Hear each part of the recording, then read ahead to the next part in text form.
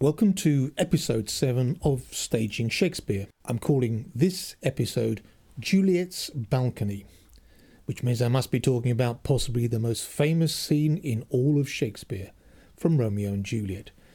Though maybe Hamlet holding Yorick's skull has a claim to that title as well. It's a scene that is so famous that you could probably stop more or less anyone in the street and ask them about it, and they'll be able to tell you something. So, let's get started on considering how the staging of this particular scene is actually more than just an opportunity for the actor playing Romeo to impress the audience with his ability to shin up a drainpipe.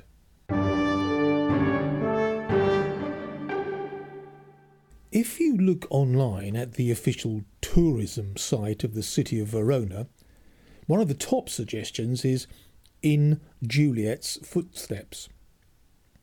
Click on this link and it will take you to a 3-kilometre walk around the city, lasting about 3 hours, starting off at Casa di Giulietta.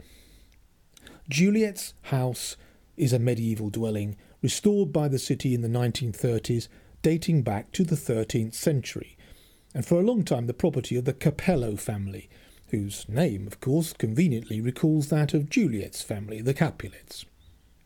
High up on a wall of an interior courtyard is a balcony, and if you can fight your way through the tourists taking photos of it and selfies of themselves in front of the statue of Juliet at ground level, you may be surprised to learn that the balcony is a later addition to the house, a very much later addition. In fact, it was added around 1940, when, at the request of Mussolini's son-in-law, the Italian historian and director of Verona's Civic Museum, Antonio Avena, collaborated with MGM Studios in Hollywood to provide the balcony. He did this by attaching a sarcophagus to the wall. Notwithstanding this backstory, the courtyard below the balcony in the Casa di Giulietta is always thronged with tourists, and has no doubt made its money back many times over.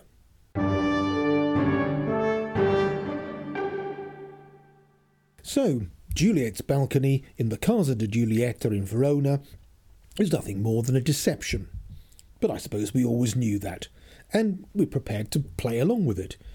I've never been to Verona myself, but I imagine that if I did go there, I probably would find time to visit Juliet's house and see the balcony.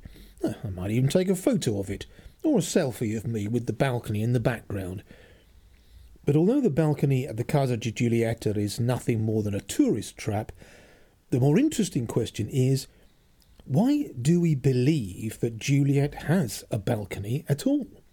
Because that's not at all evident from the play. The scene in question is Act 2, Scene 2 of the play, and it begins with Romeo's dismissal of Mercutio's taunts, which close the previous scene. He jests at scars that never felt a wound, says Romeo. And then moments later, he has one of the most famous lines in any play by any writer from the Greeks to the present day. "But soft, what light through yonder window breaks." And then he adds, "It is the east, and Juliet is the sun." Now, of course, Shakespeare's plays are notoriously lacking in stage directions.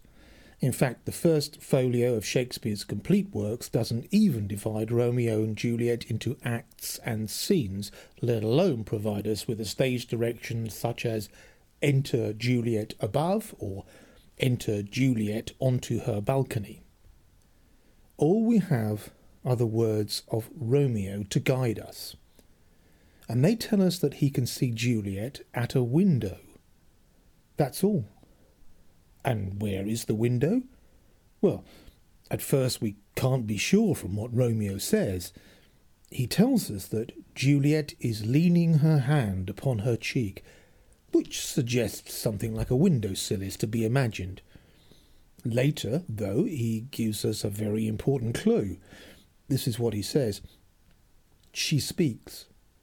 O speak again, bright angel, for thou art as glorious to this night, being o'er my head, as is a winged messenger of heaven, unto the white upturned wondering eyes of mortals that fall back to gaze on him when he bestrides the lazy puffing clouds and sails upon the bosom of the air. There you have it.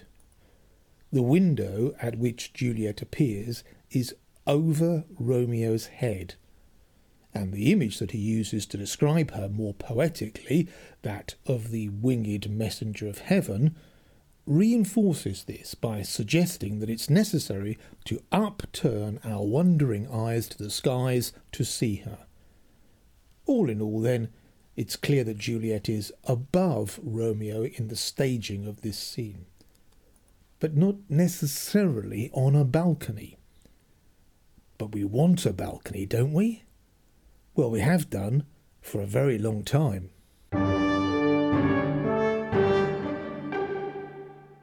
I guess we all have a fairly clear idea in our minds of what an Elizabethan playhouse looked like. We can visualise a main performance area jutting out into the yard with audience able to stand very close to its edge on three sides. We can see a back wall with two doors in it, one left, one right. In the centre of the back wall there's a curtained-off inner stage, which might be also used in some ways. And above these is a gallery, mostly used by musicians, but also at times for the action of the play. This must be where Cleopatra and her women stand at the end of Antony and Cleopatra, when the body of Antony is drawn up to her. The first folio actually has the stage direction, "They heave Antony aloft to Cleopatra."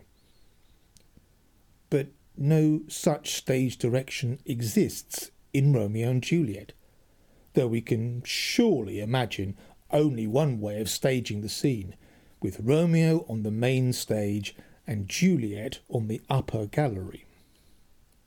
But this does not actually imply a balcony as such. And the truth of the matter is this: Shakespeare didn't even know what a balcony was.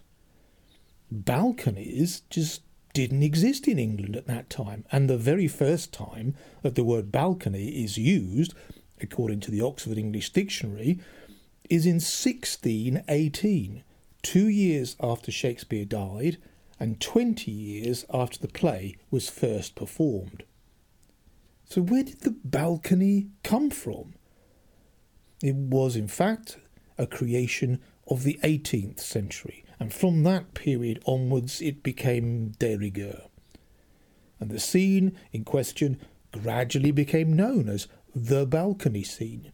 In fact, if you go to the Royal Shakespeare Company's own website and look at some of the pages dedicated to Romeo and Juliet as a text for study in schools, you'll find the phrase "the balcony scene" being used. So it's no wonder that more or less everyone thinks of it in that way. So my question is, could you stage the scene without a balcony? Would that just be perverse? And how would an audience respond to such a decision, I wonder?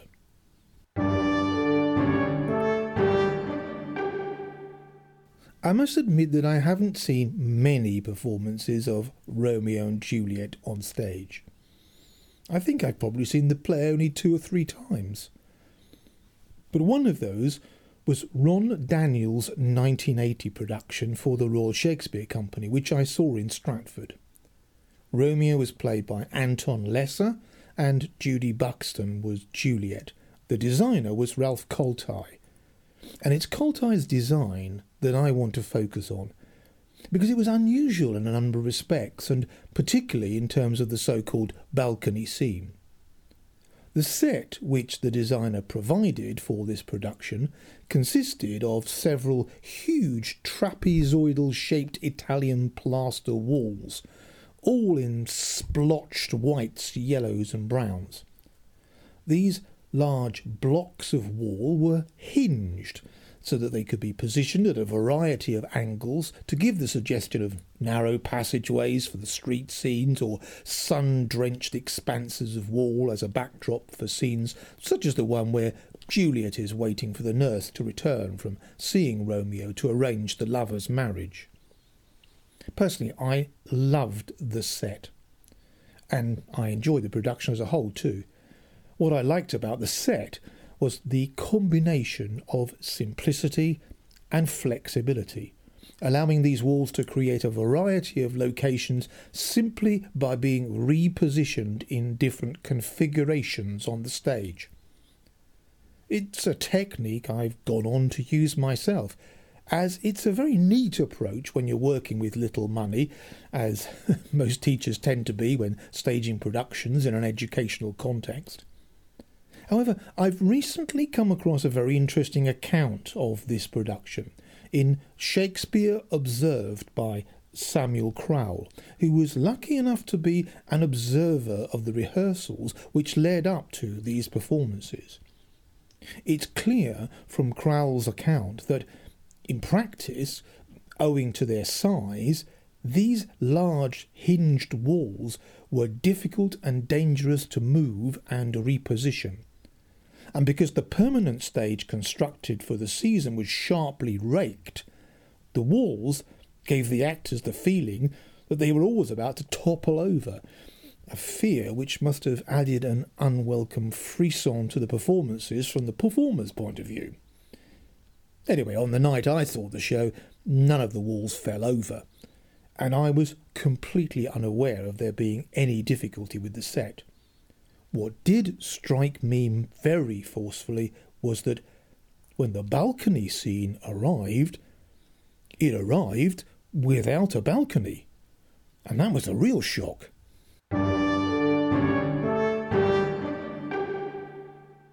If you search the internet for photos of this production, you'll inevitably find a photo by Donald Cooper which shows Juliet leaning over a peeling plaster wall and Romeo reaching up on tiptoe from ground level in order to touch her hand.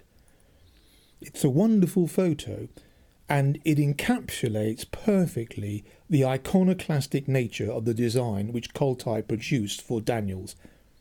And it works! Because the key thing, at least as far as the dialogue that Shakespeare wrote is concerned, is that Juliet is far above Romeo, both literally and metaphorically. For me, that slab of dirty white wall worked better as a means of separating the two lovers than any balcony could do. It's an image which has stayed with me for 40 years. Now, I don't suppose the balcony scene is ever going to be renamed the window scene.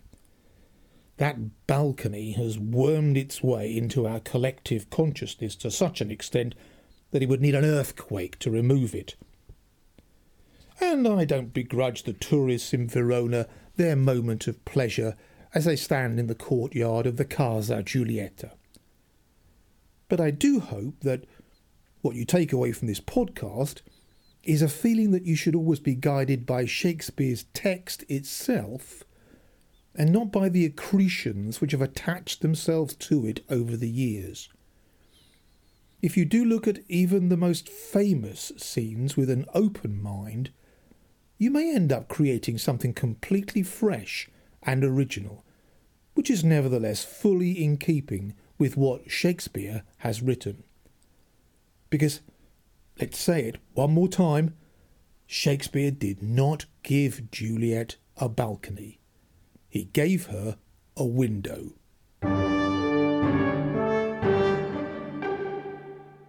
Well, that's all for episode 7. Please do remember, you can always email me at podcaststagingshakespeare@gmail.com. I hope you've enjoyed thinking about Juliet's balcony, and thanks for listening. Bye now.